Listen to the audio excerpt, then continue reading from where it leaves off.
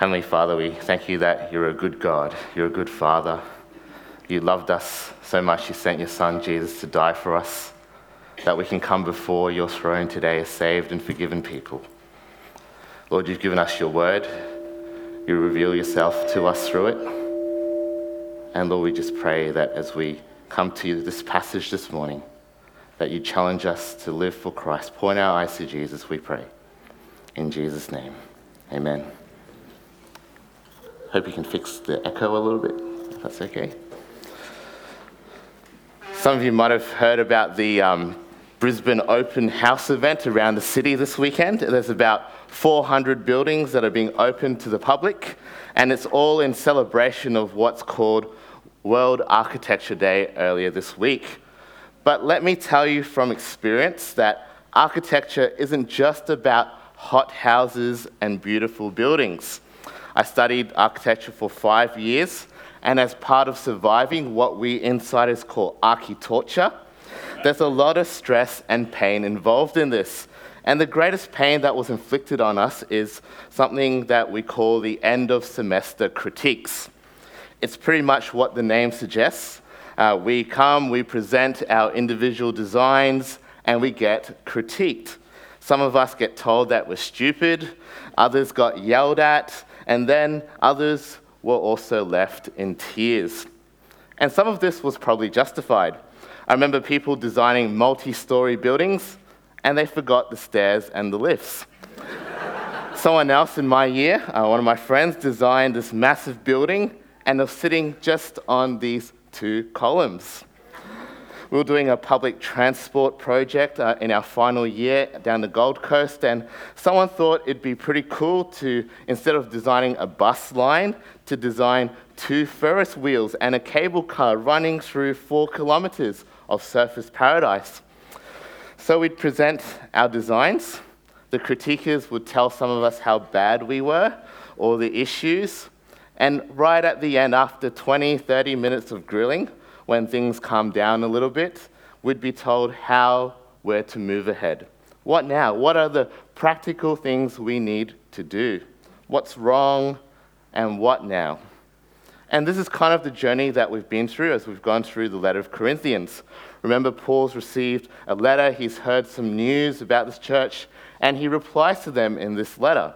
He tells them what's wrong, what the issues they have, and how they're to deal with them. And now we reach the conclusion, the final chapter, where the tone changes a little bit, if you've seen. Here we see these practical things, stuff about what's ahead, what they have to do now, and tying up some loose ends and some short-term travel plans. Surprisingly, if we have a look, there's a lot of things we can learn from this concluding farewell. There's a whole variety, there's a stack of things that Paul talks about, and comments that we could focus whole sermons on. Things about giving, about ministry and opposition, and putting our plans in the Lord, just for example. But this morning, we want to have a look at the whole chapter, and I want to focus on the things that Paul wants the church to do. There's 5 quick challenges for the Corinthians as they move ahead. 5 things that the church, they ought to be united in doing, rather than being divided in all the issues that we've seen in the past months. And 5 things that I think God is challenging us today as a church to do. So if you have your Bibles open, have a look. The first is about the collection in verses 1 to 4. And the challenge here, I think, is that Paul wants the church, he wants the whole church to show compassion to those in need. Verse 1. He says, now about the collection for the Lord's people. Do what I told the Galatian churches to do. This is another issue here that the church has raised for Paul to address. And we know this with the introduction. He says, now about, or now concerning. And if you have a look at these verses, they aren't talking about the church offering, even though there might be some good principles coming out of it. You see, at the time of this letter, Jerusalem was going through a huge famine, and the Jewish Christians, they were doing it really tough. So Paul, he came up with this idea of collecting money from the Gentile churches that he was ministering to and sending this gift of money back to the Jerusalem church. And this was a really brave idea because it wasn't just about sending money. It was also an act of solidarity and unity in the church. We've seen in this letter and in Romans, as we saw at the beginning of the year, that Jews and Gentiles didn't really get along that well. So this collection, if we think about it, this monetary gift was really saying, we're with you. We want to help. It doesn't matter if we're Jew and Gentile, if we're thousands of kilometers away. We want to practice the gospel by showing compassion as a church to those in need. And this collection, this gift, it wasn't just an impulse collection. It wasn't a spontaneous gift. In fact, Paul wants this gift to be thoughtful and regular. Verse 2, it says, on the first day of the week, each one of you should set aside a sum of money in keeping with your income, saving it up so that when I come, no collections will have to be made. A sum of money in light of your income, it's thoughtful, it's thought through. And setting aside in the first day of the week, it's regular. It's not spontaneous, it's not one-off, it's regular. Verse 3 and 4, then when I arrive, I will give letters of introduction to the men you approve and send them with your gift to Jerusalem. If it seems advisable for me to go also, they will accompany me. Paul wanted here to make clear that this gift was from the church in Corinth. Paul wasn't stealing the money. He wasn't taking credit for it. It was the church that was being generous. It was the church that was being united in this act of compassion. Remember the church in Corinth, they were divided and they were messy. But Paul wants this church to be united and together in this compassion effort. He's saying, this is one way you guys can come together. This is one way you can be united in living out the gospel. And I think it's still the same today. We can build and grow our unity as a church by together, corporately, showing compassion to those in need. And you know, we're really blessed right now because we've been hearing about all these different ways to do it already in this service. Think about Operation Christmas Child over there. We've heard week after week after week the bits and pieces that are needed for each box. And packing day is next Saturday morning, remember. What a great way for us as a church to get together in an effort to share the love of Christ in the world. We've heard this morning about Care Outreach, caring for people in rural Australia who are struggling. We've got a month or so to practice this thoughtful, regular giving. In 2 weeks' time, we're actually having a Compassion Sunday, a Sunday dedicated to the work of compassion. It's a group, if you don't know, with a vision to release children from poverty in Jesus' name. What a gospel effort. Maybe you can think about between now and then about sponsoring a child and the steady, regular giving for the cause of Christ. Let's not get so inward focused, so caught up in our problems inside the church that we forget about our commission to share the love of Christ to others, that we forget about being like Christ and helping the poor and those in need around us. And this is Paul's first challenge, to show compassion to others. As we move on to verse 5, we find that Paul is laying out his travel plans. But even as we dig into these seemingly practical verses about his plans, there's a challenge for us. There's a request from Paul to the church. Verse 5, after I go through Macedonia, I'll come to you, for I'll be going through Macedonia. Perhaps I'll stay with you for a while, even spend the winter, so that you can help me on my journey wherever I go. For I do not want to see you now and only make a passing visit. I hope to spend some time with you, if the Lord permits. Here we find another way that another thing that the Corinthians can do practically as a church to help Paul on his way. A bed, provisions, hospitality, fellowship, and teaching. He wants the Corinthian church to say to Paul, hey, Paul, we're with you in this. We want to help you in your gospel work. And while gospel work is rewarding, it's also tough and it's uncertain and it begs opposition to come. We can see already that Paul's plans here are a little bit vague. It's all if the Lord permits. It's up to God. And verse 8 and 9 shows that gospel opportunities always come with opposition. But I'll stay on at Ephesus until Pentecost because a great door for effective work has opened to me. And there are many who oppose me. So Paul calls the Corinthian church to help him on his way, to take their eyes off their division, their inward fighting, and to find another way to come together in showing unity, to show love as the body of Christ. And I think God wants us today to continue to do this, to help gospel workers along their way. As a church, again, I think there's examples of us doing this right now. We think of Lloyd Nicholas, who's here this morning. We as a church have really embraced him and his family. We embraced him before in his role in OM, and now, even as he battles with health issues, we're still with him, praying for him, thinking of him, supporting him. And that's the gospel at work in the church. We've seen guys grow up here over the past years and decades who are serving in ministry all over the place. We think of Mark Mackay down the road, Rod Bishop down south, and Rachel Hughes in Japan.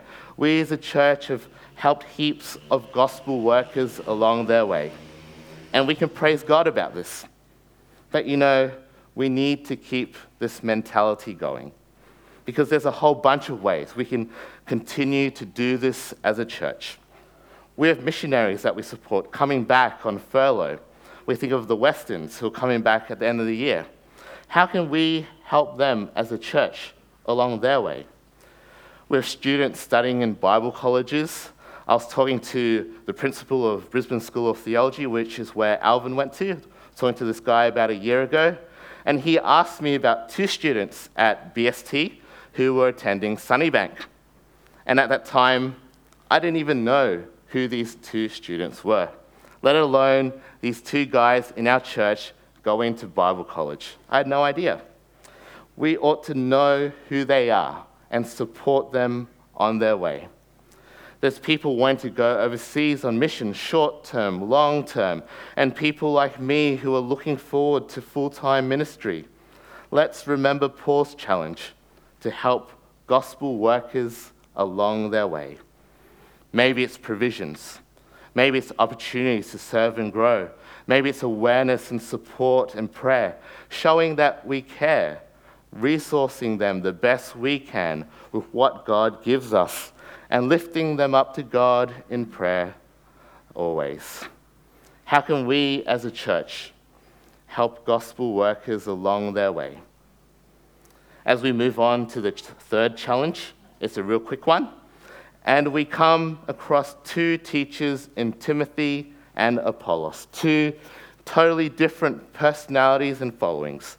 It's like if Apollos was like Billy Graham, compared to Timothy being like me or Brendan. And the Corinthians relate to these men in totally different ways. Have a look at verse 11. When Timothy comes, see to it that he has nothing to fear while he's with you, for he's carrying on the work of the Lord just as I am. No one, then, should treat him with contempt. Send him on his way in peace so that he may return to me. I'm expecting him along with the brothers. You see, Timothy is this young student in training of Paul's, and Paul's sending him to this divided church. This church, if you think about it, full of factions and groups and grumblings following various people. Of course, Timothy, this young guy, would be scared of what might happen. But Paul here challenges this church to respect him, to relate to him in a way so that he has no fear. Why? Simply because of this. He is carrying on the work of the Lord. And contrast this with Apollos. There was a group in Corinth who really loved this teacher. In fact, the church was asking Paul, when's Apollos coming back? When's Apollos visiting us again? It's kind of like when Daryl was away. When's Daryl coming back? And so Paul replies in verse 12. Now about our brother Apollos. I strongly urged him to go to you with the brothers. He was quite unwilling to go now, but he will go when he has the opportunity. The Corinthians, they loved Apollos. They adored him. They had time for him. They couldn't wait for him to return, but he wasn't coming back yet. And probably he thought to do this so he didn't stir up the factions during this time of Paul's teaching. But Timothy, he didn't have the same following, and the Corinthians, they had no time for him. So Paul has to explicitly challenge them. He says, remember chapters 1 to 4, remember the beginning of this letter. It's not about who you follow. It's not about who's the superstar evangelist. So respect Timothy because he's doing the work of the Lord. And if we didn't get that application from chapters 1 to 4, then God wants to challenge us again, not to play favorites, not to form followings or factions, but to respect all workers of the Lord. It's pretty easy when we go to church, we get the bulletin as we come in to check it out. Oh, yep, Daryl's on today. Oh no, Josh is on tonight. Or to say, I follow Brendan, or David, or Alvin. I'm in such and such's group, whatever it may be. Or to even ignore God's servants. I don't listen to him. I'll disregard his teaching. You see, God wants us to respect all of his workers, all of them, whoever they may be. Because ultimately, they're all doing his work. They're all doing gospel work, sharing Christ and growing people in Christ. So how can we show respect to all of God's servants? Here's a quick list that I read recently about respecting and caring pastors, but you could adapt it to any leader. It says, pray for him and pray with the person. Talk to him about a sermon, about the Bible study, about the ministry that's going on. Tell him about how God is growing you. Care for him, care for her practically, and follow their leadership. Paul's challenge: show respect to all of God's workers, all the pastors and the leaders that he places here. And now Paul moves on. He moves on from leaders to talk about the average Joe Blow. We're getting to the end of the year, and at college, we always have what we call a Thanksgiving dinner. And as part of the fun, the lecturers, they give out to us some novelty awards to the students. Last year, Brendan won the weirdest hairstyles award because he kept putting color into it. And he was also a front runner into the Always Late award. I think I got a mention for the culinary award too, for posting too much food photos. But there's always a more serious award for the quiet achiever, the person who quietly works away, who's studious and helpful, who serves and cares without seeking any attention. And we know all of these quiet achievers. We've seen them in the church, these servant-hearted people that just work away in the background, whose families are totally dedicated to the work of the Lord. And that's who Paul talks about next in verse 15. You know that the household of Stephanas were the first converts in Achaia, and they have devoted themselves to the service of the Lord's people. I urge you, brothers and sisters, to submit to such people and to everyone who joins in the work and labors at it. I was glad when Stephanas, Fortunatus, and Achaicus arrived, because they have supplied what was lacking from you, for they refreshed my spirit and yours also. Such men deserve recognition. Stephanas was mentioned in chapter 1. Fortunatus and Achaicus, they're three friends who dropped in for a care visit to Paul. These guys are quiet achievers. They attract a following. They don't seek attention from others. They just serve, care, and love. Not the typical people you'd submit to and recognize. But that's exactly what Paul challenges them to do. to submit to these people, look up to them, listen to them, to see them as worthy examples, and to recognize these men, to call them out, to thank them and encourage them. So Paul's challenge here, recognize these guys and girls who are tirelessly serving God's people. He's saying, you guys, you're in division, you're squabbling about each other. But instead of ripping each other apart, why don't you build each other up? Why don't you applaud these quiet achievers, these hard, tired, and busy servants? You see, that's a way to move forward into unity. And I think that's still God's challenge today in our church, to recognize those in our fold who are tirelessly serving God's people. The individuals, the couples, the families who quietly serve, quietly love, and care.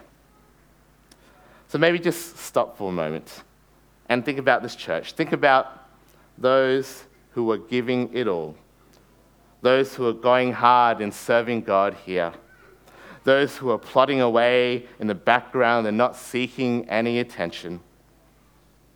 And think about how you can recognize them and thank them for their service.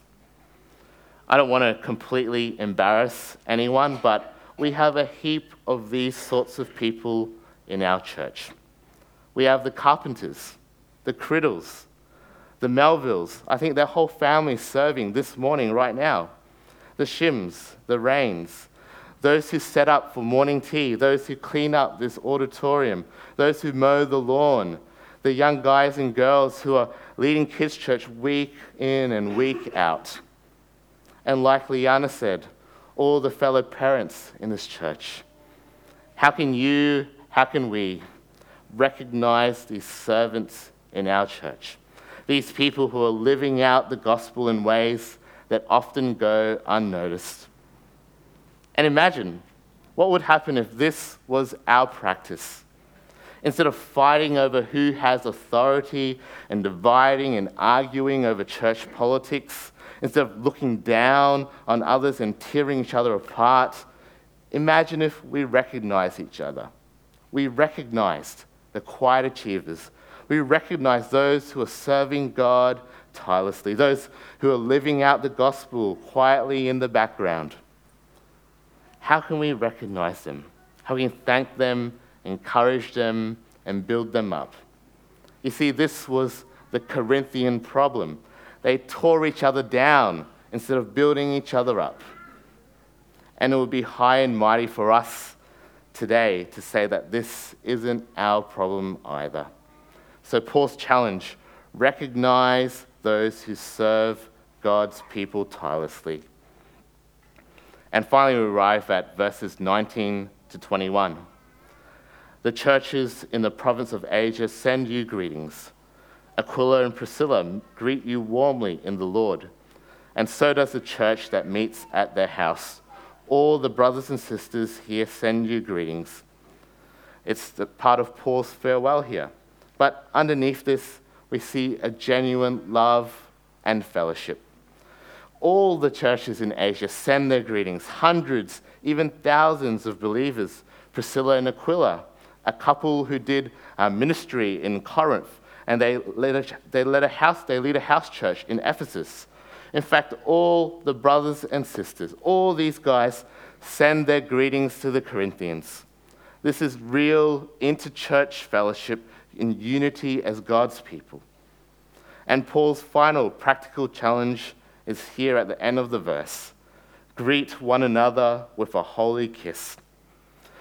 Imagine you're in the church in Corinth. You might follow Apollos. You advocate for eating meat, and you're not a fan of tongues. And you have to greet someone who's on the other side, in the other group, someone who doesn't agree with you. And you have to greet them with a holy kiss. It's a challenge, right? But think about it. It's a challenge that builds up and fosters fellowship to grow. These manly Greek Corinthian blokes, they're saying we don't like each other, but we got to learn this. We got to do this Christian love thing. We got to greet and do this holy kiss thing. And over time, the fellowship will genuinely grow. You see, God wants us to grow the fellowship and unity in this church. And a great way for us to start this is a simple greeting. Maybe it's a kiss, maybe not. It's just a smile, a handshake. For the young guys, it might be a dab or whatever that thing's going on. And we do this to everyone, to all, not just your buddies, not just the guys in your group, because what kind of church doesn't greet each other warmly? What does it say about our church if there's no fellowship? What does it say if there's no love for each other, no relationships, just stone-cold individuals or stone-cold groups walking in and out every Sunday morning? That's not a church. That's not how God wants his people, the people he saved through Christ, to come together in fellowship. So Paul challenges them. He challenges us. Greet each other warmly. Grow fellowship and unity, not division and animosity. And as we finish off, there's two more quick parts that we have to deal with. One we skipped over. The first, that one is found right in the middle of this chapter. And I think this verse really sums up the way forward. Here we find 5 rapid-fire commands from Paul to the church. Head back to verse 13 and 14. He says, "Be on your guard. Stand firm in the faith. Be courageous. Be strong. Do everything in love." The first two, they're basically saying the same thing. Be on guard or be watchful in regards to the gospel. He's saying, keep putting Christ front and center in your church instead of drifting away from truth and drifting apart from each other. Stand firm in the faith. The second two, they're also pretty much the same. Be courageous or act like men. Be strong. There's going to be opposition. So man up and get ready for it. Don't be surprised or shocked when this comes. But the last command is the one that stands out the most. It's Paul's answer to this church. Do everything in love. Do everything in this love for others. And as you can see, if you think about it, all of these challenges we've looked at this morning are influenced by love, showing compassion, helping gospel workers on their way, respecting workers of the Lord, recognizing those who serve, and greeting each other warmly. It's all about promoting love, living out the gospel front and center, and bringing the church together in the work of the Lord. And finally, Paul, he finishes off by stealing the pen from a scribe, and he writes the farewell himself. And it's pretty normal, except for one phrase that I think sticks out like a sore thumb. Verse 21. He says, "I, Paul, write this greeting in my own hand. If anyone does not love the Lord, let that person be cursed. Come, Lord. The grace of the Lord Jesus be with you. My love to all of you in Christ Jesus. Amen." What an astonishing verse to close the letter. If anyone doesn't love Jesus, let that person be cursed, be anathema, be cut off, be condemned. It's not your most popular verse. It's not going to be the kids' church memory verse anytime soon. It's not going to make a pretty graphic on the church screens or on your Facebook wall. But you see, it's a question at the heart of all the problems in Corinth. He's saying, do you love Jesus? If you get the gospel, if you understand all that he's done for you, then that will overflow into love for others. But if you don't, if you love yourself and your status and your pride more than Jesus, then you won't love others. It's impossible to love like Jesus if you don't love Jesus in the first place. It's impossible to love like Jesus if you don't love Jesus in the first place. It'll be impossible to show compassion to help workers of the gospel, to respect the workers of the Lord, to recognize those who are quietly serving, to greet each other genuinely and warmly. It's impossible to truly, wholly, and sincerely do any of these things if you don't love Jesus. A song came on the radio this morning as I was driving to church, and I wonder if this is where you're at this morning. The lyrics say, I have decided to follow Jesus, no turning back. The cross before me, the world behind me, no turning back. Christ is enough for me. He's all that I need. Do you love Jesus? Is that your relationship with Jesus? And how does that overflow into this church, into the relationships around you? How can you show your love for Jesus in this church, in this fellowship, so that we can be united and together as a body of Christ? So let's pray as we think to that end. Let's pray. Lord God, we know that you've shown your love to us, and we thank you for Jesus and the sacrifice that he made so that we can be your people. Lord, we ask that you'd help us to respond to your grace and mercy by loving Jesus, by putting him first, front and center in our lives. Lord, we ask that you'd work in us by your Spirit to respond to your great love for us. Lord, we pray that you'd work in our church. Please grow unity in the body here at Sunnybank, that you'd heal any hurts between people and groups in the church. Lord, help us to practice this other person-centered love as we point others to Christ. Grow our fellowship and work through us for your kingdom's sake. We pray all these things for your glory. In Jesus' name, amen.